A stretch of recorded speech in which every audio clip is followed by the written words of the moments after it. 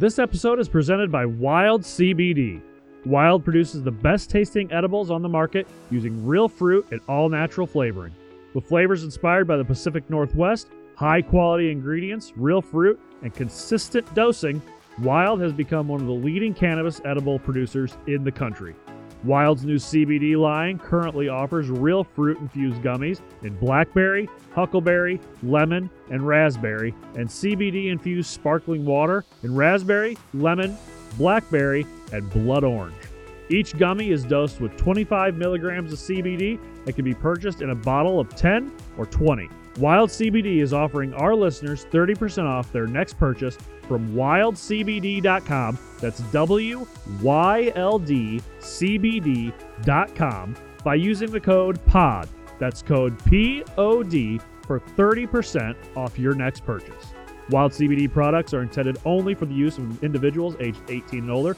Wild CBD products should only be consumed as directed on the label and should not be used if you are pregnant or breastfeeding. All Wild CBD products are made with ingredients containing 0% THC. Consult a health professional prior to using Wild CBD in combination with any medication or other dietary supplements.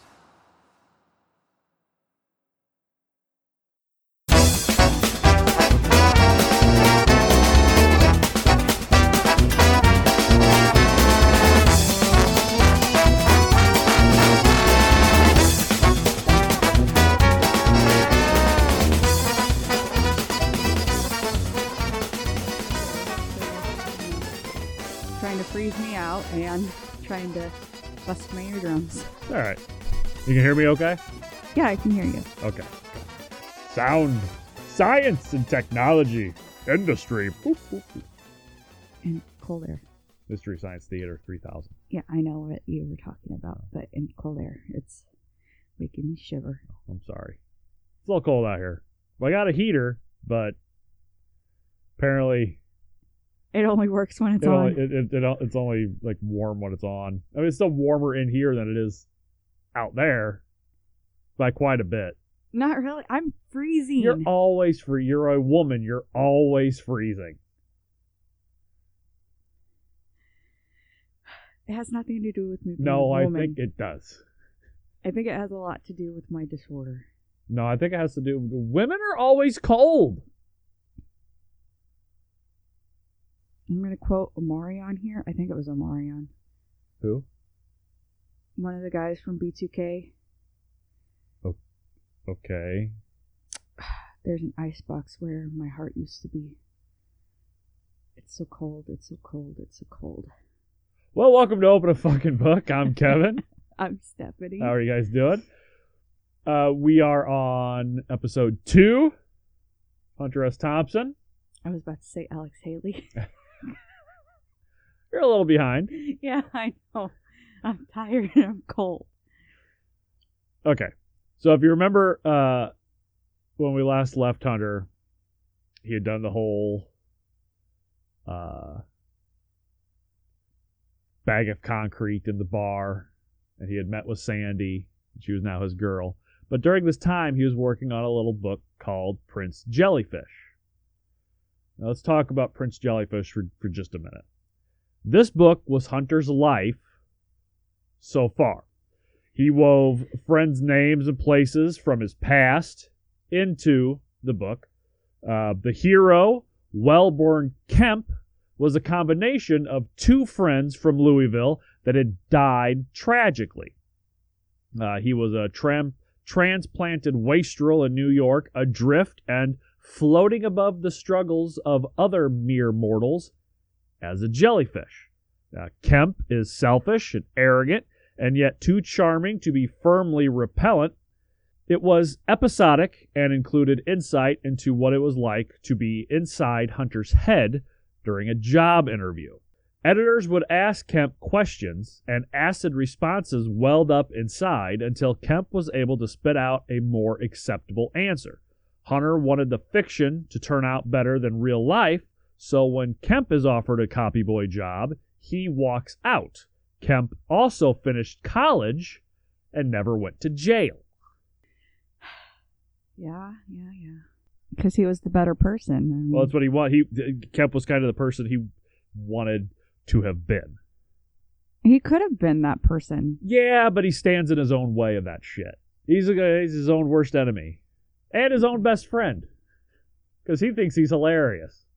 Well, of course he does. I mean, most other people thinks he is too. It's one I of the think reasons, I'm hilarious. It's one of the reasons he has so many friends, is everybody kind of likes him.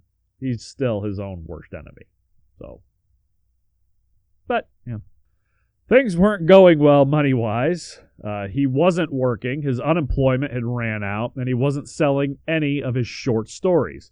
His landlord removed a wheel from Hunter's Jag until he paid him his back rent. So he towed the car to Ottisville to the house of a friend from the record, Anne and Fred Scholkampf. They gave him a room, food, money for writing supplies, cigarettes, and booze. Quote, "If it hadn't have been for Anne and Fred, God knows what sort of dire fate I'd have come to. He stayed with them off and on for months. He hated the feeling of imposition, so he decided he needed a change of scenery to make the final push to finish his novel. That meant home. His driver's license had expired, so he hitchhiked to Louisville, closed himself off in his old room, and wrote. But before leaving New York, he had applied for a job on the San Juan Star in Puerto Rico, leaving his mother's address on his application. His friend Bob Bone from the record was going to work there as well. So Bob Bone's like, hey, I'm going to Puerto Rico. Maybe you should try and get on. So just kind of, as a lark, he put in an application. Yeah, on a whim. Yeah. Now, the editor of the Star was William Kennedy, no relation to the president that I know of. It was a brand new paper just starting up, and they needed a sports editor. That's when Hunter applied. Of course, he lied in the application, saying he was 24 when he was 22, and fluffing his writing credentials over what they really were. He said he wanted the job because it was in Puerto Rico and outside of the, quote, great Rotarian democracy. The publisher was a Rotarian. So there was his first misstep. You know, the Rotarian, the Rotary, the Society? I think so, yes. Yeah, that's what he's talking about. He told about kicking in the vending machine and getting fired. Quote, I have given up on American journalism. The decline of the American press has long been obvious, and my time is too valuable to waste in an effort to supply the man in the street with his daily quota of cliches. There is another concept of journalism. It's engraved on a bronze plaque on the southeast corner of the Times Tower in New York City. Then he added he needed to get back to work on his novel.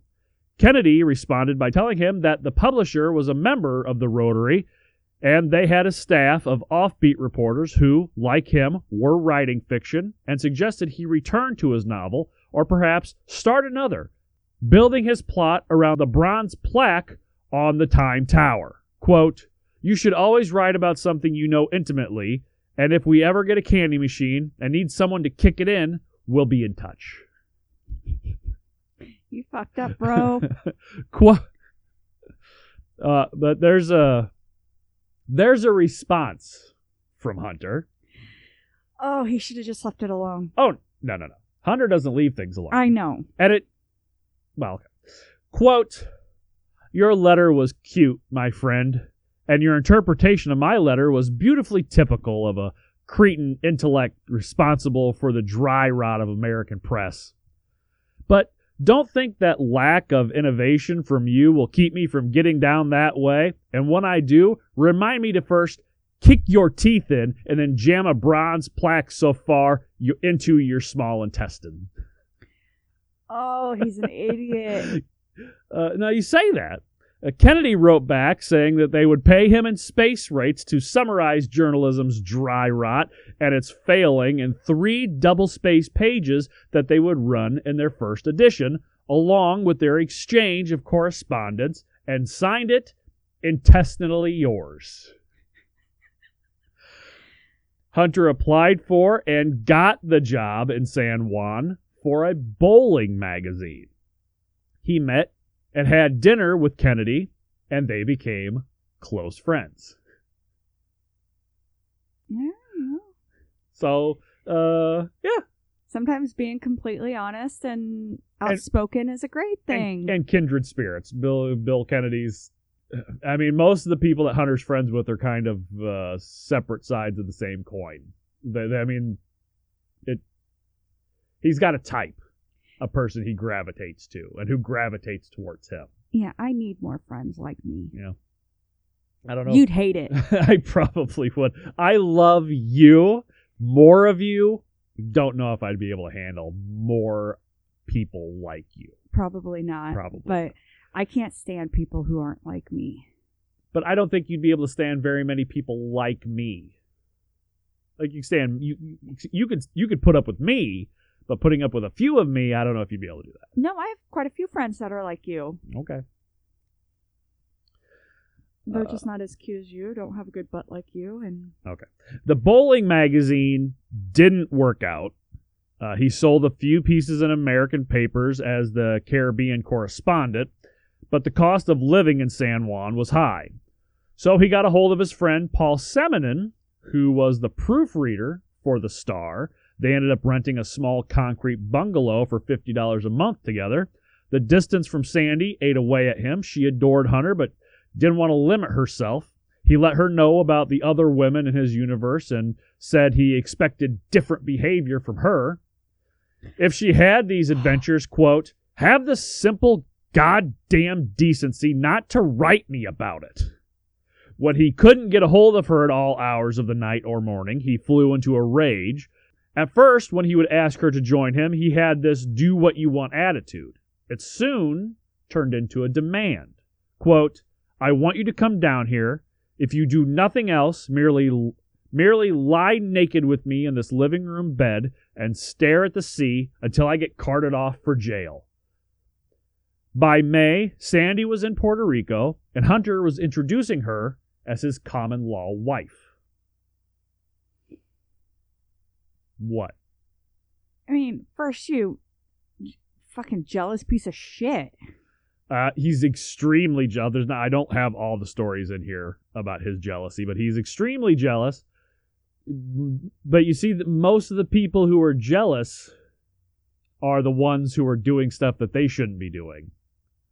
Right, and he told her about it. So they feel they have this like guilt. It's like, well, if I'm doing it, they must be doing it. So he's extremely jealous, and it's because of how the type of husband he will end up becoming. And yeah, they will get married. But the type of person husband he ends up becoming. I'm not really jealous of anybody. I'm with you doing things with other people because I'm not doing anything. I'm not expecting you to do anything. You're a very jealous person. I'm not jealous. I'm territorial. Let's get one thing right. Because I'm jealous of no bitch. I just don't want a bitch anywhere near my stuff. Okay. Noted. Now, having no success with the first novel getting published, he decided to move on, taking notes for a second. So if your first one doesn't work, just write another one. The Rum Diaries, he would shape the story around his life in the shack and the roommates, the sleazy world of cheap journalism on the island, the nightlife at bars, and the inherent racial conflicts. Simonon had had enough of Puerto Rico and decided to head to the Virgin Islands. Hunter decided him and Sandy should join them. Hunter was one of the people Simonon was trying to get away from, but Go figure. Hunter doesn't care. Now, while in St. Thomas, they hatched a plan to travel by freighter to Europe from the Virgin Islands. Okay. They met a charter boat captain by the name of Donald Street, who had a 55-foot sailboat, and he asked if they would like to crew with him to Bermuda. Sounded good at the time. Sandy and Paul pulled their weight, but Hunter was done taking orders from people. He had had enough of that in the Air Force, so he argued with the captain the entire way. By the time the voyage ended, Sandy had had enough and returned to New York. Hunter and Paul stayed and tried to get on a freighter for Europe, but no captain would take them. Hunter had to spend his 23rd birthday marooned in Bermuda with no money. Kind of had it coming. Because it's just, in the book, they get on the boat. Immediately, he's putting people to work because that's what you can come. I will take you to Bermuda, but you got to be my crew. Okay.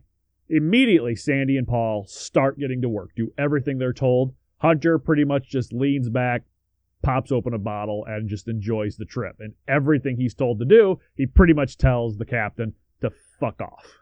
So he doesn't do a goddamn thing. And the things that he does do, it's not what he's supposed to do. He does what he wants to do, and it's usually the wrong thing. So he's almost sabotaging the trip. He's a fucking dick. And Sandy's like, I can't. So she flies back to New York because she just can't. So now he's stuck. Now Paul's stuck with him alone.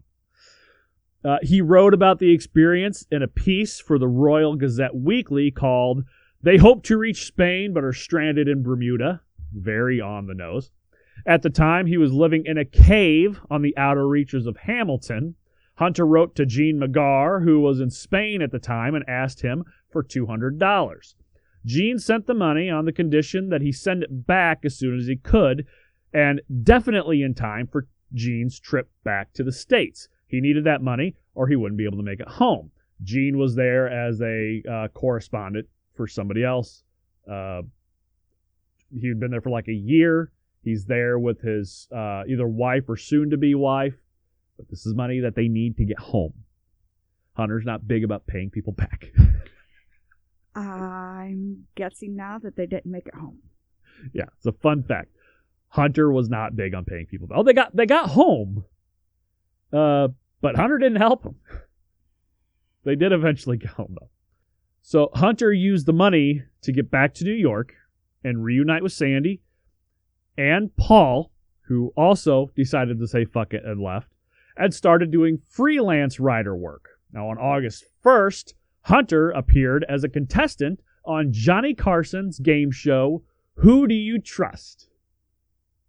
Winning $50, which is a lot. It's a lot of money then. $50 bucks. It was 1 month worth of rent Yeah. in San Juan.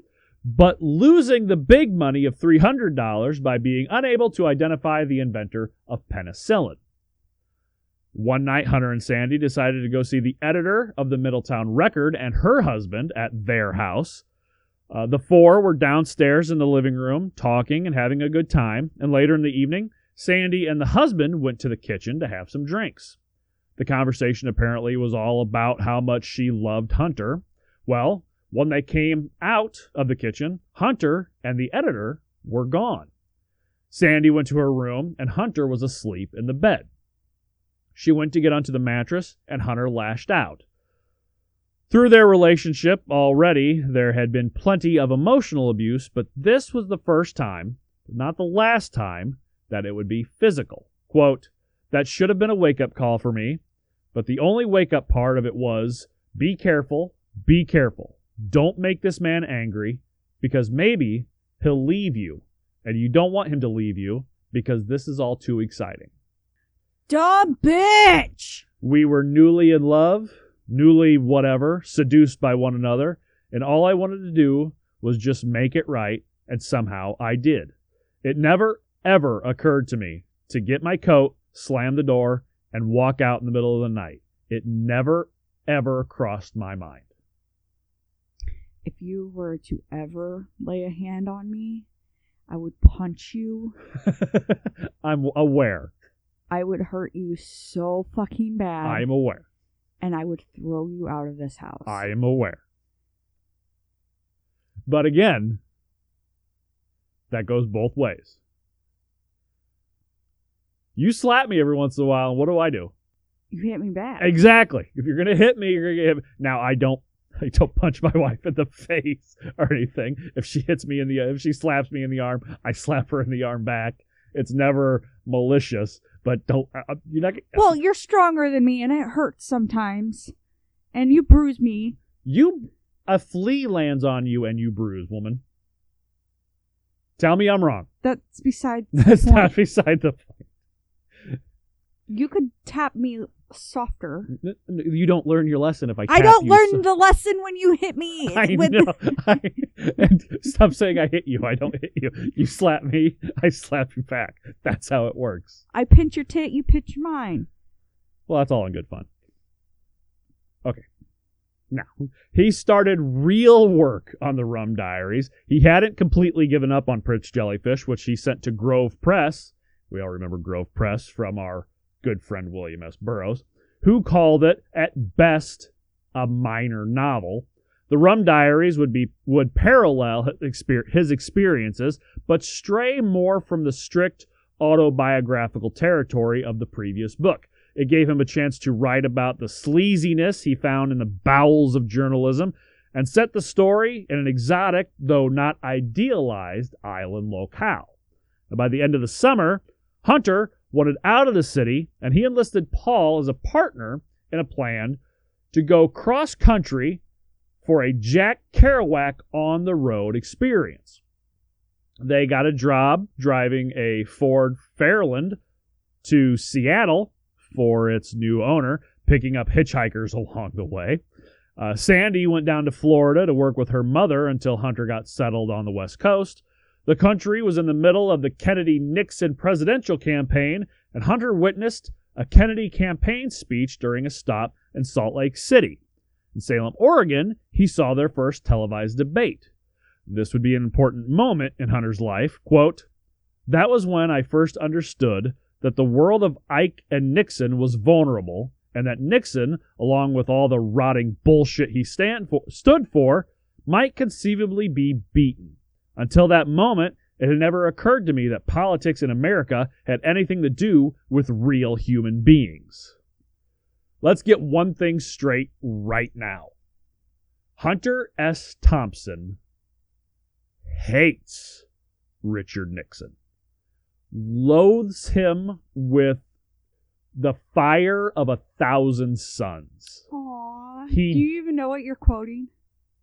No. Kinda? No. Dances when Nixon dies. But the rise and fall of Nixon will kind of also be the rise and fall of Hunter S. Thompson, because Nixon is his muse. It's like with the Joker and Batman. If you see Nixon as Batman and Hunter S. Thompson as the Joker never kills Batman. He always tries, but he's afraid to kill Batman because without Batman, what's the Joker to do? That is the Batman is the Joker's muse. Joker doesn't give a fuck about making all the money. He just loves to create chaos to fight Batman. Hunter S. Thompson, his muse is Richard Nixon. His best work comes from writing about how much he hates Richard Nixon. So let's get that out there right now, because him following around and talking about how much he hates Richard Nixon, big part of Hunter S. Thompson in the 70s and into the 80s and even the very early 90s. Okay. And the whole Republican Party, really, because he hates Reagan and Bush, too. Well, Bush 1. I'm sure he probably hated Bush 2, too, but... 2-2. Now, after dropping off the car, the two hitchhiked to San Francisco to meet up with an old friend, John Clancy. Now, Clancy let them use up the last of the lease he had on his San Francisco apartment. Hunter spent a month trying to write in San Francisco, but it was as hard as writing in New York. Too much well-established talent. I'm not a brand new journalist isn't going to get an article into the fucking San Francisco Chronicle or whatever, because they have already the best writers there. So they don't need your writing. So it was time for Hunter to move again. Paul decided to tough it out in San Francisco. He lived a full year with Hunter and needed a break. Hunter read the book The Sergeant by Dennis Murphy, no relation to you. Probably not. That I know of. Maybe not. I don't know. All you Murphys are probably related somehow. I You all came over on the same potato ship from Ireland. Probably.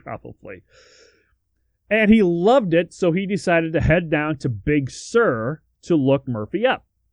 Him and John Clancy went down and actually got to meet with Murphy and played touch football with him and his Hollywood friends. Hunter ended up living in the servants' cottage near the big house in the beginning of 1961, which had originally belonged to Murphy's grandmother. The land included an assortment of hot sulfur springs offering Pacific vistas and several shacks tossed in the woods. Hunter served as a guard for the Wilderness Estate. One night on the estate, Hunter and John hit a deer on the road with their car. The deer was killed, but it had a baby with it that had a broken leg. Now this will show you the sweeter side of Hunter. They took it back to the house, mended it, tried to nurse it back to health. It was doing well. And then a Zen Buddhist guru named Alan Watts showed up, saying he could cure the deer with natural herbs. He started collecting plants and berries and fed them to the deer, went to sleep. About an hour later, stood up, cried out, went into quick spasms, and died. Hunter was outraged. Quote, "That fucker, that quack, that fraud, that charlatan, I don't believe in anything that he speaks. He killed the deer. He murdered it, that rotten prick." Hunter had found a home, at least for now. He sent for Sandy. Hunter took his job as caretaker for the property seriously for a while, usually chasing homosexuals from the open-air baths. That guy probably gave the deer poisonous berries. I would imagine poisonous berries, well, and herbs too, so God knows what type of herbs they have out there. He didn't know what the fuck he was doing. And Hunter was, it goes on for a little bit longer, but Hunter was pissed, like to the point where he was going to shoot him. I would have shot him. Yeah. Hunter did have a small rifle, and he paid only $35 a month in rent. The good old days. I'm not going to say the good old days because they were pretty horrible for a lot of people. But the good old days for not having to spend a lot in rent. Hell, I wish we could pay like $35 in mortgage. I think that $35 a month then would be a couple hundred now, probably, but that's still less than. Well, our mortgage is only it's $200. Our mortgage is a few hundred because taxes and insurance and everything is that. I'm not telling people how much we spend on our house, but no, altogether it's a few hundred, but just the mortgage alone is only a couple hundred. Well, I don't know how much it is. I exactly. Do. Okay.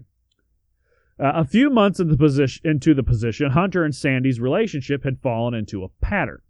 He would write all night and sleep through the day, leaving Sandy to do the true caretaker duties. And when he finally woke up, it would be her job to take care of him too. He was still working on the rum diaries and had pretty much given up on Prince Jellyfish. It had been everywhere in New York with no takers. He thought that the rum diaries had a better chance of being printed since it was based somewhere foreign. Still, however, no takers. So he went back to journalism, even if just briefly. He pitched an article to Playboy about Big Sur. They rejected it. So he sent it to one of their more risque rivals. They accepted. Big Sur, The Garden of Agony, appeared in Rogue in the summer of 1961. Rogue is very Hustler-esque, from what I understand. I have not read Rogue. I read plenty of them before I met my wife. Rogue is not one of them that I have ever read. So glad you don't feel the need to read any of them now. I was in a bad marriage before. I'm in a good marriage now, so I don't need to. Now, yeah, buddy. It talked about the free love, wild sex, the baths, orgies, and general wildness of the area. He used his friends as sources and put his observations into the mouths of a character he called, quote, the writer. Because he liked to do right as the editor, and now he's writing as the writer. Well, and he's using himself as the first person in it, but he doesn't want to give anybody. But he doesn't, because he's got this thing when he does the first person stuff. A lot of times he uses a pseudonym or a pen name, Raoul Duke, for example. Or the editor, or the editor was the fake editor's notes. Really, is the only time he did that. But now it's the writer. The article pissed off the community as Hunter had disclosed family secrets. He referred to the community as a Pandora's box of human oddities. He also talked about the homosexuals that used the baths on the Murphys' property. The owner of the estate was not pleased. The Rogue article was somewhat of a catch-22. He finally got read in a national publication, and for that, he was evicted. Go figure. It's he has no filter. And I like that about him because I like people with no filter. Because I have no filter. But his filter is different. He has no tact. No, okay, so his lack of filter, you say whatever comes to your mind just the way it comes. It's there, boom, it's out for the world. Hunter will take what comes to him, put it in a box, and then move all the words, every syllable, because many people will say this, and I don't know if I actually have any of the quotes in here, but many people will say this throughout his life, that he wrote the perfect sentences, especially when he was insulting somebody, because he would stop, like he'd be typing, and then you just see him stop, and he'd just sit there, and he'd sit there for 5, 10, 15 minutes and not move. And then all of a sudden, boom, he's typing again. Because he's thinking exactly how to put everything the best way. Exactly what he wanted to say in the beginning. That doesn't change. But he puts it in the best way to make it the most elegant and hurt the most. I've done that to people. So he doesn't just say, oh, well, fuck you, you fucker. He will take the time to make sure that it hurts you the hardest possible. When I'm writing, that's how I do it. Okay. When I'm speaking, it's just whatever comes out. Well, he does the same thing when he's speaking. He does. Yeah. Sometimes I have no tact, and that's when I'm speaking. When I'm writing, I have a little bit more tact, and I make it sound more elegant and hurt you with words in a beautiful way. But when I'm speaking, it's like, it depends on how angry I am, whether or not I can focus my words better. Right. But if I'm pissed off, it's like, I get kind of slum. I get kind of ghetto. I just... Your Irish comes out. Yeah. I have a short fuse. Start throwing potatoes at people. Well, no, because I eat them. Take a bite and throw them like a grenade. Yes. Yeah, and actually the thing with Hunter is the more mad he gets, usually the less he curses. Like he'll just be fuck, and then when he's really mad and really upset, he like the cursing leaves, and it's more of the Kentucky gentleman comes out, and he really tries to get his point across. It's kind of weird because the more mad I get, I curse up a fucking storm. I mean, usually, you've seen anyway. some of the text messages I've seen. I take some of the curse words out, and feels like it makes more of a point when if you're going out of your way to not curse when you are angry. Yes, and it makes it more serious. Yeah, even though she doesn't even read it. And never mind. Okay. I'd go off on a tangent. Okay. So he's evicted. So he once again heads to his mother's house. While Sandy headed to New York. He was able to work on the book and sell a short story to Rogue, again, called Burial at Sea, which was his first publicized fiction, but they chopped out hundreds of his words. Now, he didn't mind them chopping up the true stuff, the nonfiction. Like, chop that up all you want. But when he wrote fiction, he did everything methodically. He wanted everything in there. So when they chopped that up, it really kind of pissed him off. Oh, like, I bet. You can do whatever you want with the nonfiction, but with the fiction, stuff that's coming straight from my head, you leave that the fuck alone. And that's going to be an ongoing thing with him. He gets really pissed off at a lot of people that are really close to him because they want to change his story. I get pissed off with any editor. Any author should get pissed off at an editor. Well, I mean, some editors are there to make your... I mean, like, look back at our Harper Lee series. She had her editor.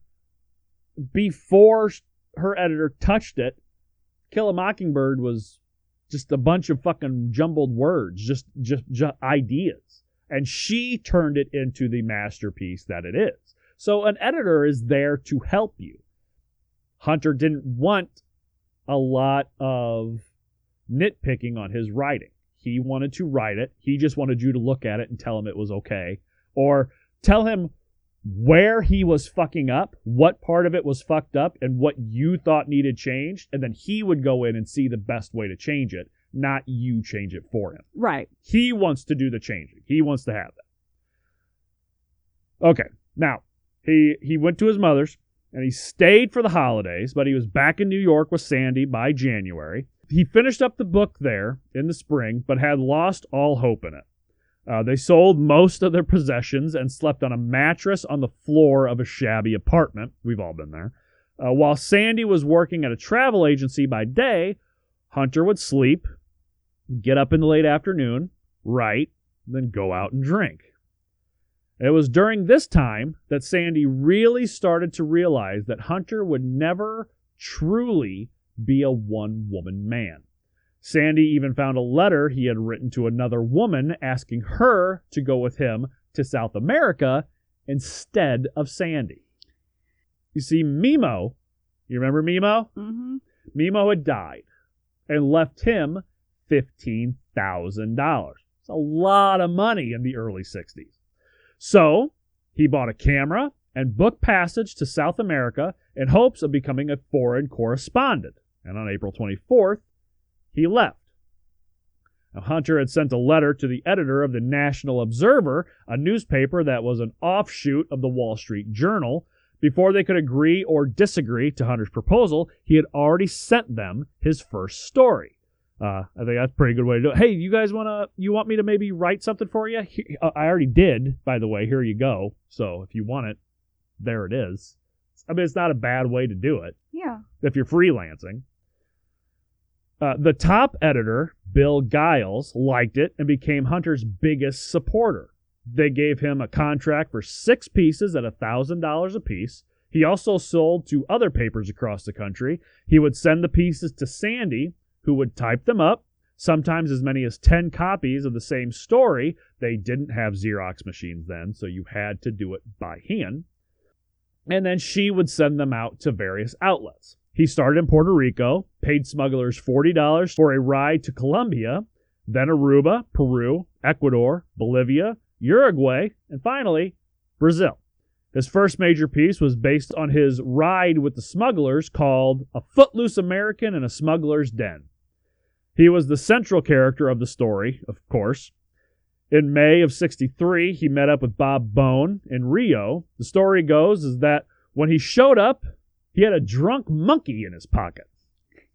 I want a drunk monkey. Now, he had apparently met someone in a bar who would buy him a drink only if he could buy the monkey a drink at the same time.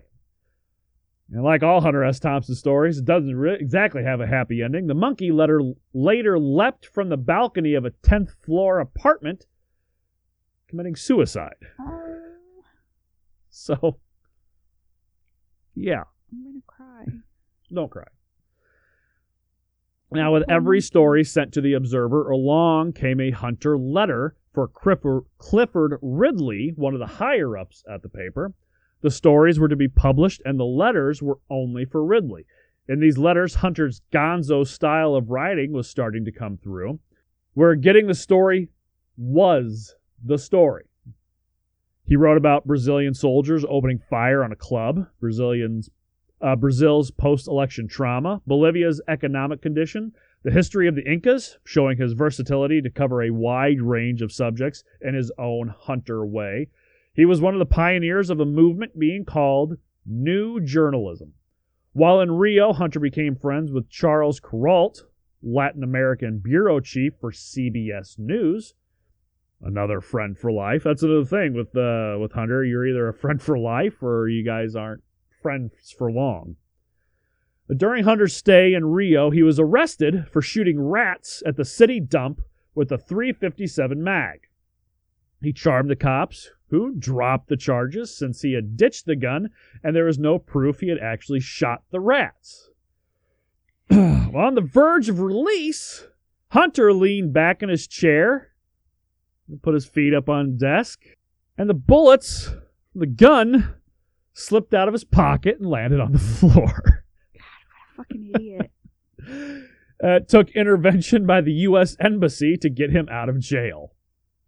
It is to be noted that Hunter did use drugs at this time. Now, mostly weed and pills. No coke, though. Not yet. And while Hunter was gone, Sandy turned to something, too. Speed. She probably had to keep up with all that typing. She was fairly depressed. You're going to find out that she had been pregnant a couple times and had to have abortions because she knew that if she kept the baby, Hunter would be gone and she'd be on her own. So, and that led to depression, speed. She was, while he was gone, she was a friend of hers came to her and she got on a motorcycle with him. And they went driving around and they were in a wreck and she got hurt and Hunter was fucking pissed off at it and threw a fit telling her that they were breaking up, and she started taking even more speed, and she became a druggie, and she becomes a pretty hard alcoholic for a lot of the time they're together. She eventually gets over it and is in recovery, but that's after well, you'll find out. Now, Hunter decided it was time to go home. Sandy had flown down to see Hunter's family when they received a telegram that Hunter was in the States and headed towards Louisville. It made Virginia very nervous when he came to town. Some of Hunter's friends went to the house and asked them if they would like to go ride some of their horses. Now, this was before Hunter got there. Sandy loved horses and jumped at the chance. What they didn't tell her is that these were newer polo ponies. I'm not sure what exactly the significance of that is, but I guess they don't ride the same way as a regular just riding horse does. She was on it all of 5 minutes before it bucked her off. She landed hard on her shoulder, dislocating it. Hunter arrived into town and went straight to the hospital. He was less than happy, but still relieved to see her. They broke his mother's bed having sex. Well, she had a dislocated shoulder. Nice. Yeah. Full sling and everything. So the next day, Hunter gathered his family and called up to Sandy to get ready, get in the car. They were going to Indiana. When she asked why, he told her, quote, to get married. You couldn't get a quickie marriage in Kentucky. You could in Indiana. They had to get their blood tested and wait overnight, I guess, to make sure that you weren't drunk or high, that you were making this decision of your own volition and not, doing something stupid like you would do in Vegas. The next day, they went to a courthouse. Sandy said in an interview, quote, I've got my arm in a sling and I'm wearing Hunter's big sweater, and the justice of the peace starts reading the thing, sacred stuff. And he looked over at me and said, what happened to your arm? I said, I fell off a horse. He said, you fell off a house? I said, no, a horse. He says, oh, okay, you're married. That was May 20th, 1963. So if you have a marriage story, Sandy could probably top it. Then they went down to Florida to see Sandy's parents. According to Sandy, her mother loved Hunter. He was not terribly fond of her himself, but one thing was amicable. Both Hunter and Sandy's father hated each other. That didn't keep Hunter from accepting their wedding present, a Rambler. So Hunter decided that their honeymoon would be a cross-country one, from Florida to Las Vegas. Before they left, he was able to get a few more articles written for the Observer, including When the Thumb Was a Ticket to Adventure on the Highway, where he brags about holding the record for hitchhiking in Bermuda shorts. Hunter, Sandy, and their Doberman, Agar, traveled out west so Hunter could cover the Liston-Patterson heavyweight boxing match on July 22nd. I don't talk about the Dobermans much, but he is a lover of Doberman pinschers, and he has them pretty much his entire adult life. So I'm not going to really bring up the Dobermans too much, but just know that whenever you're picturing Hunter in his home, there's usually a Doberman there too, or two. And when he gets to the farm, when he finally owns his farm, there's peacocks and all types of animals. He's an animal lover. I mean, I think I could top her wedding story. I got my atheist husband to get married in a church. Yeah, I don't think that the marriage story that would top hers is the fact that your husband kept pestering you to fucking come on. We're running late because you did not want to get ready. I was getting ready. I had to get my daughter ready. No, you stood around and talked to your family for a long time. All my boys, my brother, everybody on the groom's side was completely ready and to go before you were even getting dressed. Because I had to do my daughter. No, because you wouldn't shut the fuck up and stop talking to your family. Now, Hunter never wrote the story about the Liston-Patterson heavyweight boxing match, nor would it be the last time he was contracted to cover a fight and didn't deliver. This match is a smaller one. The next one he's supposed to cover, much bigger, but I don't think we get to that until the next episode. Maybe this one, but I don't think so. Now, Paul Simonon had gone to Aspen, Colorado, invited them to come visit. They ended up staying for 2 months before renting a ranch house about 15 miles from him in the village of Woody Creek. They absolutely loved it in Aspen. Quote, Christ, my life is genuine pleasure for the first time since I left Big Sur nearly 2 years ago. I have a dog, a woman, guns, whiskey, plenty of time to work, and a garbage disposal. Sandy was soon pregnant. She was pregnant a couple times before. Like I said, she had had abortions. They weren't ready then. But now they were in a place they loved, and Hunter had better prospects for work. So she kept the thing. There was one problem, though. The rent was going up in December, and they didn't want to leave. Hunter needed to work more. November 22nd, 1963, President Kennedy was assassinated, and Hunter decided to go into Aspen to get some sense of people's reaction. Angered by what he found, nothing. He wrote to Simonon and William Kennedy, quote, I am trying to compose a reaction to the heinous, stinking, shit-filled thing that happened today. Now, President Johnson? Jesus motherfuck. Where do we go from here? He was not a fan of Lyndon B. Johnson either. He still wrote some pieces for The Observer and also started doing book reviews. He wrote about leftover beatniks, frustrated miners, deer hunters, and Indian right activists. But his best pieces were always the one that meant something to him personally. He was a longtime admirer of Ernest Hemingway, and he took the trip to Ketchum, Idaho, to Hemingway's home. Part travelogue, part literary criticism, he wrote about his childhood literary hero. Quote, perhaps he found what he came here for, but the odds are huge that he didn't. He was an old, sick, and very troubled man, and the illusion of peace and contentment was not enough for him, not even when his friends came up from Cuba and played bullfight with him in the tram.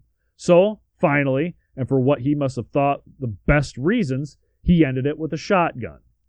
He walked through the house and stole a huge set of elk horns from above the entrance to the home. He kept the horns for the rest of his life, not the only thing he would steal that he would keep forever.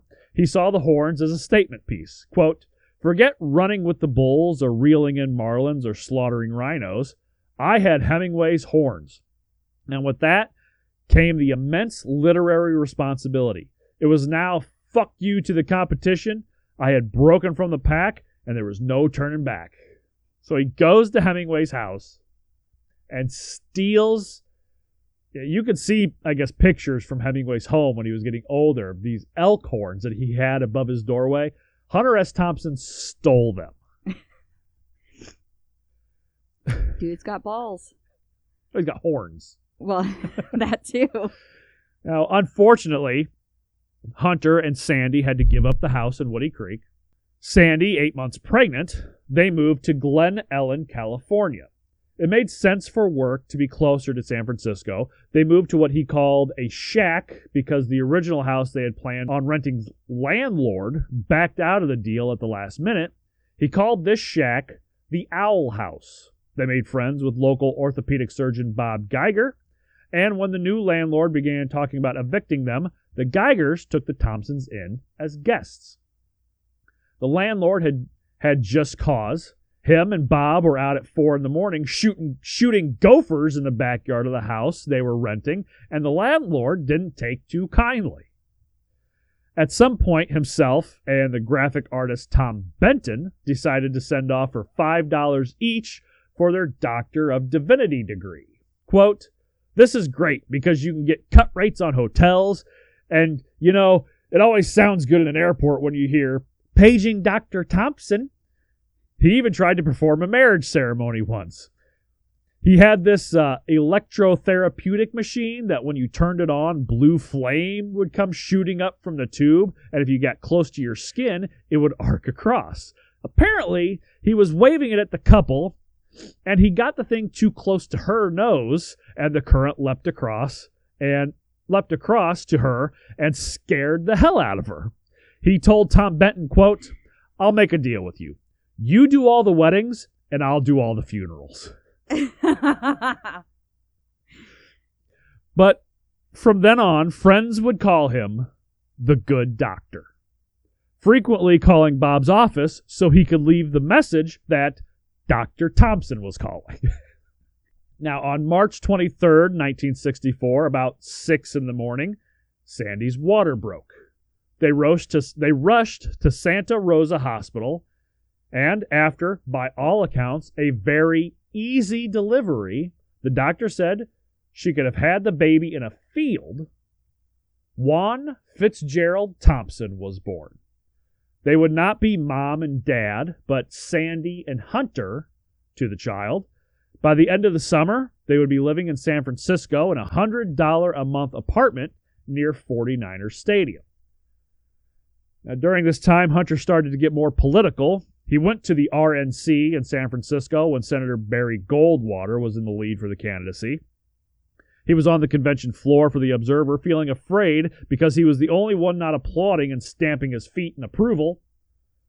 Other members of the Observer staff were there as well, and Hunter got very drunk, so drunk, in fact, that the editors sent a letter of reprimand. If he was going to represent the newspaper, he had to get his act together. The relationship with the Observer was becoming strained. He needed money. He tried driving a cab, but was fired. Tried handing out flyers for grocery stores and donating blood. The Observer wouldn't accept his writing on the Berkeley free speech movement. They saw it as a bunch of spoiled rich kids throwing tantrums, but Hunter knew that there was something more there. Hunter pondered whether to get involved in activism. He got the Observer to pay for a trip for him and his family to take a train to Louisville over Christmas by saying it was for a story about train travel. The story was funny but ultimately unusable and subsequently ended his relationship with the Observer. Cliff Ridley soon after took an angry call from Hunter. According to the Observer staffer Dan Green, quote, "Cliff abruptly hangs up, grimly strides over to my desk, inhales through his trademark cigarette holder, dramatically clears his throat, and then declares in a deep, theatrical baritone, 'I believe Hunter Thompson just called me a pig fucker.'" He was at a real low point. Now, through a series of events, Hunter ended up meeting Carrie McWilliams, editor of The Nation. He told Hunter he liked the stuff he did with the Observer and wanted to know if he wanted to do anything for The Nation. Hunter jumped at the chance. This was finally a chance to talk about things he really cared about in a way he wanted to. He tried to keep things a little more conservative as much as he could for the Observer. With The Nation, he could say what he was really thinking.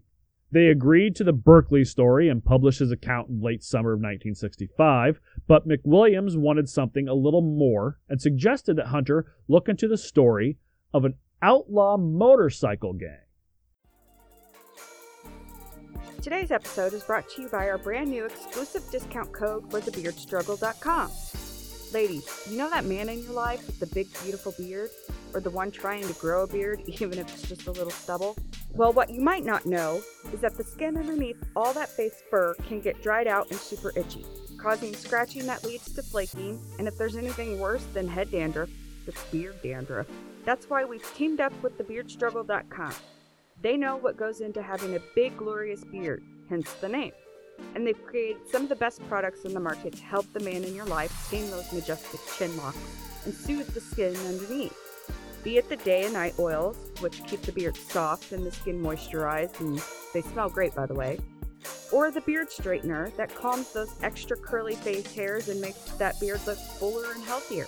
Kevin uses these products, and his beard has never looked, felt, or smelled better, and I really enjoy playing with his beard now. TheBeardStruggle.com uses 100% all-natural ingredients. They never test on animals and have a 90-day money-back guarantee. All you have to do is go to TheBeardStruggle.com, all one word, or click on the link in the show notes. And don't forget to use our exclusive discount code, AUDIO15, for 15% off at checkout. That's AUDIO15 for 15% off your entire order. Go now. A story that would change his life. Now, Hunter looked into the stories that were out at the time, and it turned out that no one had ever spoke to the members of the gang. All the stories came from the cops. So Hunter immediately made connections with the Hells Angels. Okay, let's get one thing right. They're not a gang. They are a motorcycle club. Oh, they are a gang. This is not Sons of Anarchy. They are a gang. Oh, I've never watched Sons of Anarchy. Okay. They're a club. Your mom did. Tina? Oh, yeah, I know yeah. she was. And my dad. Well, your mom especially, because she got a big cutout of Charlie, what's his fucking name? Hunnam, something like that. Hunnam. Yeah, Yeah. So the San Francisco Chronicle reporter, Bernie Jarvis, had once been a member, not Barney, and not Bernie, like Bernie, Barney, Birney. Yeah, it's a weird name. Probably one of the reasons he joined the Hells Angels, because he probably got beaten up a lot as a kid, because his name's Bernie Jarvis. But hey, whatever. He had once been a member and offered to introduce him to the gang. They met at the DePaul Hotel bar around midnight on March 26th. Quote, "Look, you guys don't know me. I don't know you. I heard some bad things about you. Are they true?" They liked Hunter from the start. He had the balls to talk to them face to face. They bonded over booze. They closed the bars down, and Hunter invited them back to his house. You roll your eyes, but they drank and talked. But by all accounts from Hunter and Sandy, they were very respectable and even played with Juan. So, I mean, they're not these evil guys. They just want to go out and have fun. If they're in the position where they're around, a wife and kids, well, at least this group was very respectable. That's why they're a club and not a gang. Okay. Within a week, Hunter was regularly staying up all night with the Angels, getting enough material for 5 stories. A couple days in, he met the president of the Oakland chapter of the Hells Angels, Sonny Barger. They weren't friends, but there was a mutual respect, which is probably more important. The two spent a lot of time together for the piece. Hunter would act tough, shooting his guns out the window and things like that. There's one story where he takes off his boot and throws it through one of their glass windows at their house and starts shooting guns out of it to impress the Hells Angels. The motorcycle gangs, Losers and Outsiders, appeared in the nation on May 17th, 1965. It was different than anything that had been written about the Angels before. Quote, "The difference between the Hells Angels in the paper and the Hells Angels for real is enough to make a man wonder what newsprint is for." Within a week of the article's appearance, he had 7 different book offers. He signed with Ballantine Books, a paperback imprint of Random House, for a $1,500 advance. He paid 2 months advance in rent and started looking for motorcycles. He needed a bike if he was going to run with the Angels. Now, they only rode Harleys. It's kind of a thing. Hunter bought a BSA 650 Lightning. Hunter knew if he was going to write the story, he needed to be a part of it. So he got in contact with them again, telling them he needed to spend more time with them for the book. Well, they were fine with it. They enjoyed the piece Hunter wrote. It wasn't always flattering, but it was honest, and that is what they cared about. In a sort of joking way, but not really, they said the cost of hanging with them and writing their story would be a keg of beer. A payment they would never receive. However, they let him know that if he wasn't going to get a Harley, he couldn't ride with them. So he was fine with it. He didn't want to be one of them, just wanted to be around them. So when they rode, he followed in his 1959 Rambler Custom. So they rode their bikes, he just followed behind them in his car. Now, no one would think to put Hell's Angels and hippies in the same city together, let alone the same party. But Hunter was instrumental in bringing them together. Now, Hunter admired Ken Kesey, author of One Flew Over the Cuckoo's Nest. Kesey was the leader of a group in La Honda calling themselves the Merry Pranksters, and they were the original hippies. They ate LSD like popcorn at the movies. One day, Kesey went with Hunter to an Angels meetup. The Angels don't usually like outsiders, but Kesey was big, burly, a former athlete, had confidence. The Angels liked him right away. He stuck around for a while, talking and drinking, inviting them to his home for a party. On the first weekend of August 1965, at his La Honda compound, he strung up a banner across the entrance saying, "The Merry Pranksters welcome the Hells Angels." Hunter was sure it would end up being a bloodbath. But when 40 or 50 Hells Angels rolled in on their Harleys, the hippies welcomed them with open arms and hands full of LSD. And Hunter thought, quote, "Great creeping Jesus, what's going to happen now?" His friends warned him that acid would bring out his most violent tendencies, but he saw the Angels taking it, and they were much more violent than him. So Hunter figured the only thing was to get, quote, as fucked up as possible. He took 800 milligrams, and the dose, quote, almost blew my head off, but in a very fine way.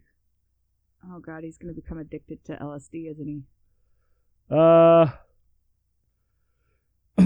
Beginning Hunter's love affair with acid. The party went off really without a hitch if you don't account for the gang rape. I gotta stop saying stuff like that when you've just taken a drink of tea, because she almost spit it out all over my equipment again. Apparently, a young blonde woman said she would sexually accommodate 3 of the Angels. She got started, and then an audience showed up, and everyone wanted a turn. It was not her plan to be ran train on, so when her ex-husband came to join in, she let him know that she wanted to stop, and he put a stop to it. She's like, "Just kiss me, so nobody else put anything in my mouth." So he does. Everybody starts cheering. He's like, "Guys, I don't think she wants to do that. I think she's done." And they're like, "Oh, okay." They didn't continue. They're like, "Okay, if she wants to stop, we'll stop." Okay, whatever. Okay. So. Good. Yeah. It was getting to the point that Hunter was becoming somewhat of a secretary for the Angels. If you want to get a hold of the Angels, call Hunter. Playboy wanted an article, as did the Stanford Literary Review. He shot off a few articles, but the book was the main focus. After about 6 months with the Angels, he was starting to worry about hitting his deadline. He thought that if he was late, he would have to return the advance. Now, reading about Douglas Adams and Alex Haley, we all know that is not the case. They just give you more time and possibly, in Alex Haley's position, more money. But he didn't realize that, and this is the 60s. So he went to a motel with his typewriter, whiskey, a bunch of pills, and stayed awake for 100 hours straight, finishing the rest of the book in 4 days, making his March 1st deadline. Hunter tries to come off like he's tough and ready for anything as the Angels, But on a run to Bass Lake, they all stopped off at a store for some booze. It's a little bit longer story than that, but essentially they end up stopping at a store to get some booze. The Angels end up getting into it pretty heavy with the local cops. And according to Sonny Barger, Hunter jumped in the trunk of his car and hid out until it was over. Chicken shit. Now that wasn't in the book. He dedicated it to, quote, "To my friends who lent me money and kept me mercifully unemployed. No writer can function without them." Well, at least he acknowledged his friends. Yeah, he's got no problem acknowledging his friends. He's not like some of the... But he's not going to pay them back. No. He'll give a thank you. No payback. No, I'm sorry. Those you won't get. He'll roundabout apologize, but he'll never actually say the words, "I am sorry." You just don't get that from Hunter Thompson. Now, there are a few different stories on how the relationship with the Angels ended. How do you think it ended? Poorly? Probably. Okay. This is Hunter S. Thompson. Hunter said once that he took the cover of the book to the Angels, and they saw the $4.95 price. They wanted to know how much of that they would see.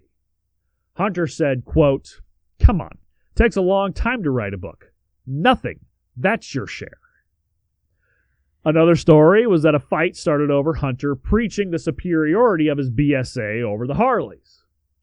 But according to Sonny Barger, one of the Angels named Junkie George got into an argument with his old lady and slapped her. George's dog bit him, so he kicked the dog. Hunter walked up to George and said, quote, "Only punks slap their old ladies and kick dogs." George beat him up for a few seconds, and then the Angel stopped it. Sonny picked him up, told him to go. He got in his car and drove off. He went to the police station, and they told him, quote, "Get the fuck out of here, you're bleeding in our jail." But he hit his own wife. Well, yeah, but this is, yeah, but that's him. He doesn't want to see other people do it. I think what really got him was the kicking of the dog. Yeah. It took 4 days of bed rest to fully recover. Afterwards, he wrote the ending of the book as him being beaten almost to death by the Hells Angels. 30 years later, Hunter would hear about Sonny being upset that they never got their keg of beer.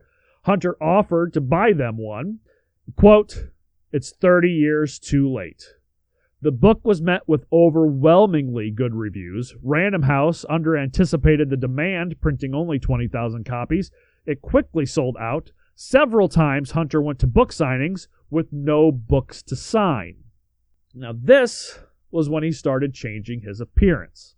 Gone were the slacks and wingtips. Now it was shorts, tropical shirt, a hat, sunglasses with a cigarette holder. It was starting to become more about the image and persona, and that started to shape his writing. The drugs helped too. One night at a birthday party, Hunter ran into his friend Jack Taibu. Hunter was whacked out on something. Quote, "These drugs could knock down an elephant. I'm either high or I'm low. I can't tell which, where, which, when, or how I feel, you know?" Jack needed a ride home, so Hunter gave him one on his BSA. He made Jack wear his helmet, which is a good idea. The roads were slick, and Hunter was going about 80 when he turned a corner and had to stop suddenly at a red light. The bike went end over end. Jack had a compound fracture in his leg, and Hunter had a huge gash in his forehead. Pretty nasty concussion. Police arrived, and Hunter pulled out his Bowie knife.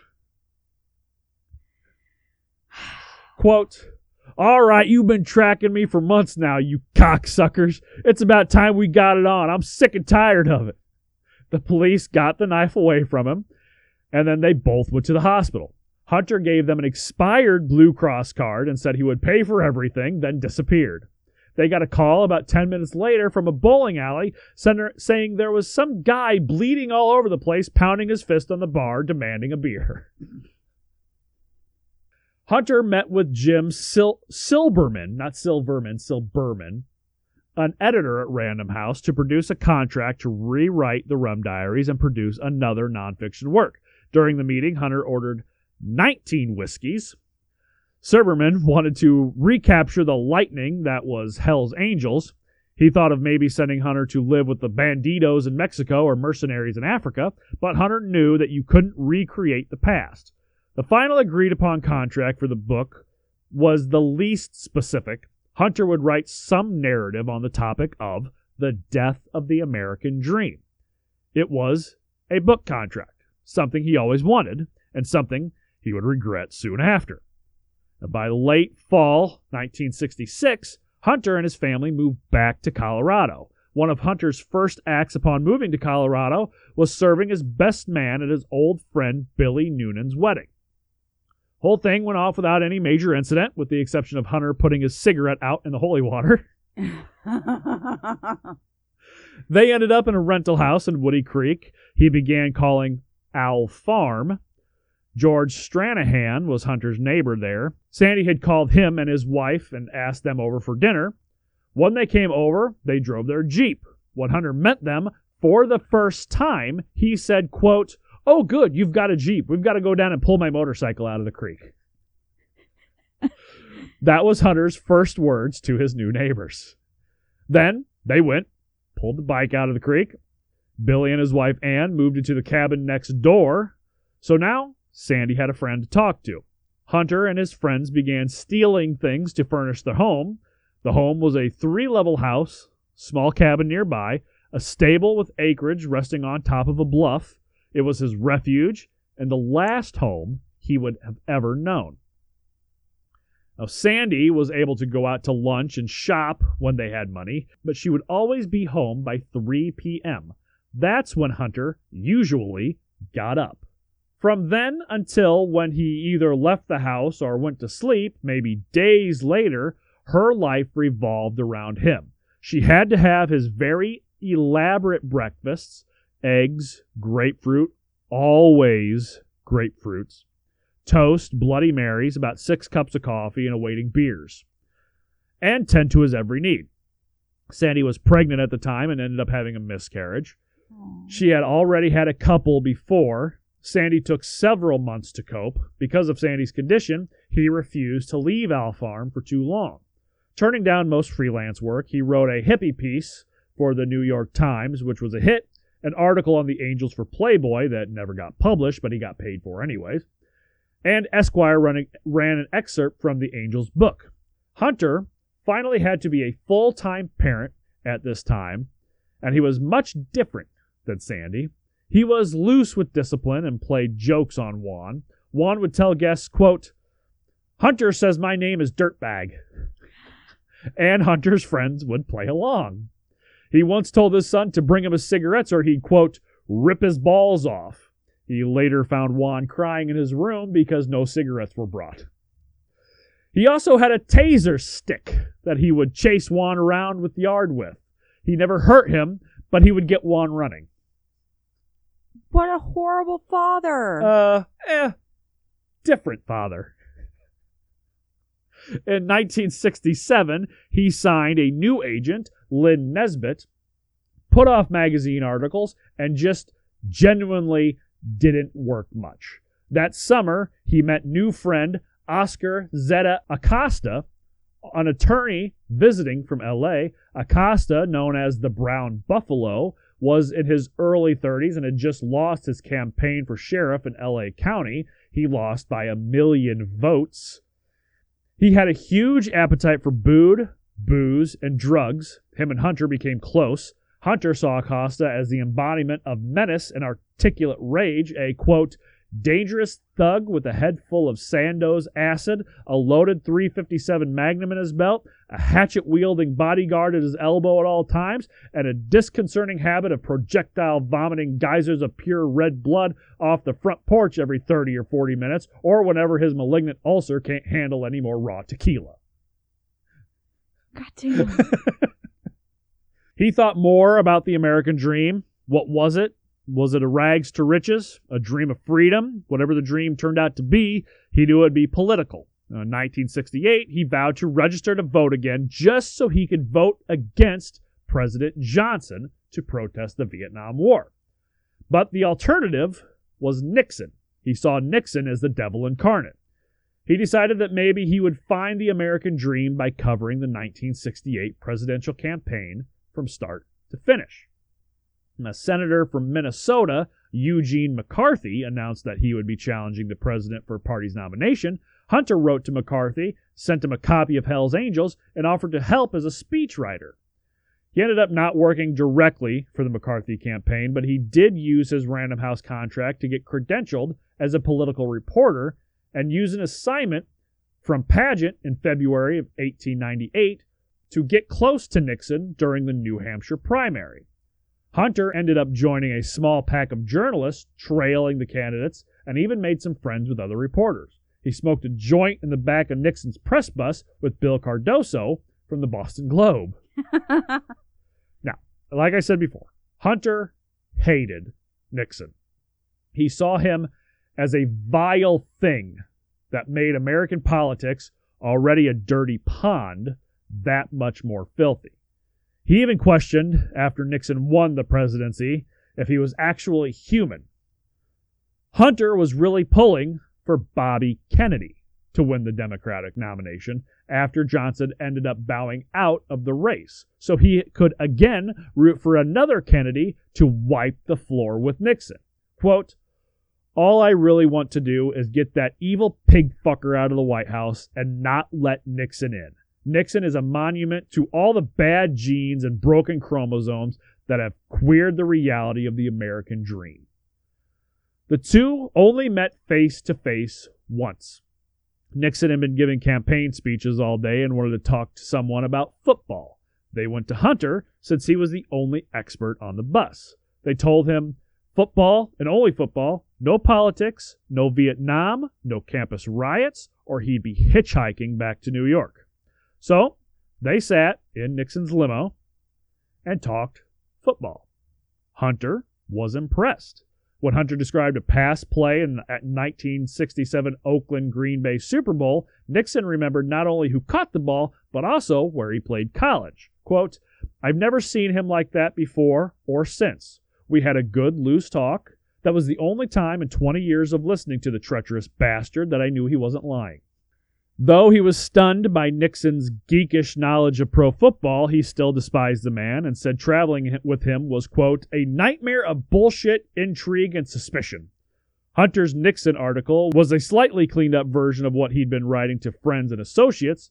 Paget wouldn't let him use the word pig fucker. He called Nixon, quote, "a foul caricature of himself, a man with no soul, no inner convictions, with the integrity of a hyena and the style of a poisoned toad." With all the hate that Hunter had for Nixon, Nixon was Hunter's muse. He gave him the drive to write some of his best work in his life. Paget cut 15 pages from the manuscript. He insisted they remove his name from the piece. The magazine refused. He hated his works being cut. He put thought into what he said and how he said it, and when the editor started slashing his words, he took it quite personally. Hunter was watching Kennedy's California primary victory speech at Woody Creek. He left the room and heard a friend scream from the living room. He ran back into the room to learn of Kennedy's assassination. The death had been televised, and Hunter wasn't in the room to see it. It wouldn't be the last time he missed the climax of a story simply because he wasn't where he should be. So this is going to be something that we have talked about in 2 separate series already. He got Random House to give him press credentials so he could cover the Democratic Convention in Chicago that August. Yes. Harper Lee. Yeah, we remember talking about Harper Lee and William S. Burroughs. Yes. Quote, "A presidential campaign would be a good place, I thought, to look for the death of the American dream. When Chicago came around, my head had gotten into politics, and I thought, well, if we're going to have a real bastard up there, I might as well go. Well, we should all remember what happened in Chicago, and Hunter wasn't immune to it. But he wasn't as lucky as Burroughs to get to his hotel room before the cops had a chance to get to him. Hunter was down in the middle of it. Hunter said, quote, I was treated as brutally as all the other press people. I was cursed, pushed, chased, punched in the stomach with a billy club, the whole gig. I went to the Democratic National Convention as a journalist and returned a raving beast. It prematurely altered my brain chemistry. There was no possibility for any personal truce for me in a nation that could hatch and be proud of a malignant monster like Chicago. This experience was a turning point in his life, transforming him into a political radical and intensifying his hatred of authority. For weeks, he couldn't talk about Chicago without crying. And he saw that the Dems were just as corrupt as the Republicans were evil, and the American political system needed an overhaul. He felt the best way for him to make change was to be on a more local level. So I always say, start locally, work globally. Starting with his home of Aspen. He thought the story of a local campaign could bring his life and his book, The Death of the American Dream, into focus. There's a little side note, by that Christmas, Sandy would again be pregnant. Now, he was still writing the occasional magazine article for money when 1969 came around. His Boston Globe friend Bill Cardoso hired him to cover President Nixon's inauguration for Globe magazine, another piece for the American Dream book. He wrote about test pilots at the Sanctuary for the Mad Monks of Flying, Edwards Air Force Base in California high desert for the pageant. When at the base and not reporting, Hunter retreated to his room at the Hyatt and fell into a drug stupor, stalking his hotel room, looking down on Sunset Strip, popping pills, and staring at his enemy, the typewriter. The article just wasn't coming through. While waiting for Oscar Acosta to pick him up and take him to the airport for his return to Colorado, he ingested mescaline that Acosta had given him. It became a regular part of his drug diet, loving the drug's elongated reality that opened the spaces around him, giving him more room to explore and hide. He finished the test pilot article at home and then wrote to Jim Silberman, quote, "One of these days, I'll explain how an allegedly talented writer can produce 5 pages a day for a solid year and finish with nothing at all." And that's where we will pick up for Hunter S. Thompson, Part 3. And it's mescaline. I've always heard it called mescaline. Mescaline. Have you heard Blue and Yellow Purple Pills by D12? Yeah, I'm not going to go by what rappers sing in a fucking song. Well, considering that they've used it, I'm sure they have. I have always heard it called mescaline. it's mescaline. Tomato, potato. What do you think so far? I think dude's really fucked up. Not a fan of the wife abuse, the spousal abuse. No, not a fan of the drug abuse. Not a fan of the racial stuff. No. Yeah. Still quite the Kind character. of a fan of the Republican hate, though. Yeah, the political fervor that he has. Yeah. Yeah. So, I mean, yeah. But I guess you can't pick and choose, so. Yeah, you either gotta love him or you gotta hate him. So, I don't know. There's a lot more to come. We still got 2 episodes left, and things are going to continue to get fucked up. Yeah. So, let's get the socials out real We quick. are at OpenAFING Book on Twitter and Instagram. I am at ECJBAT. I am Young ETAM6 on Twitter, Young ETAM on Instagram. I don't really do anything on either one of them, so if you're looking for me, just go to the Open a Fucking Book Twitter and Instagram accounts. That's where you'll probably find me. Our email is openafingbook@gmail.com. Stephanie, our Goodreads? Goodreads.com/OpenAFING Book. Yes. You can go to our Patreon, grab some stickers. All your donations go to help this show be better. Patreon.com/OpenAFingBook.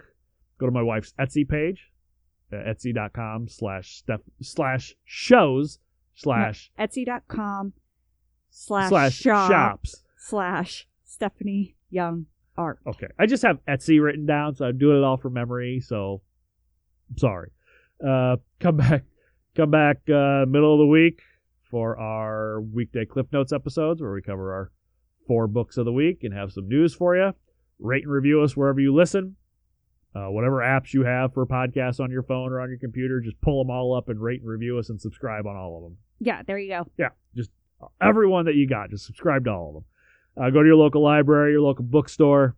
Buy a book from a local independent author from a local independent bookstore. Best thing you can do. Yes, to help out those indie authors. That's right. And, Stephanie, I think that's it. I think that is it as well. All right. Well, take care of yourselves. Take care of one another. Between now and the time we get to talk to you again, do yourself a favor. Go open a fucking book. All right. We'll see you. Bye, guys.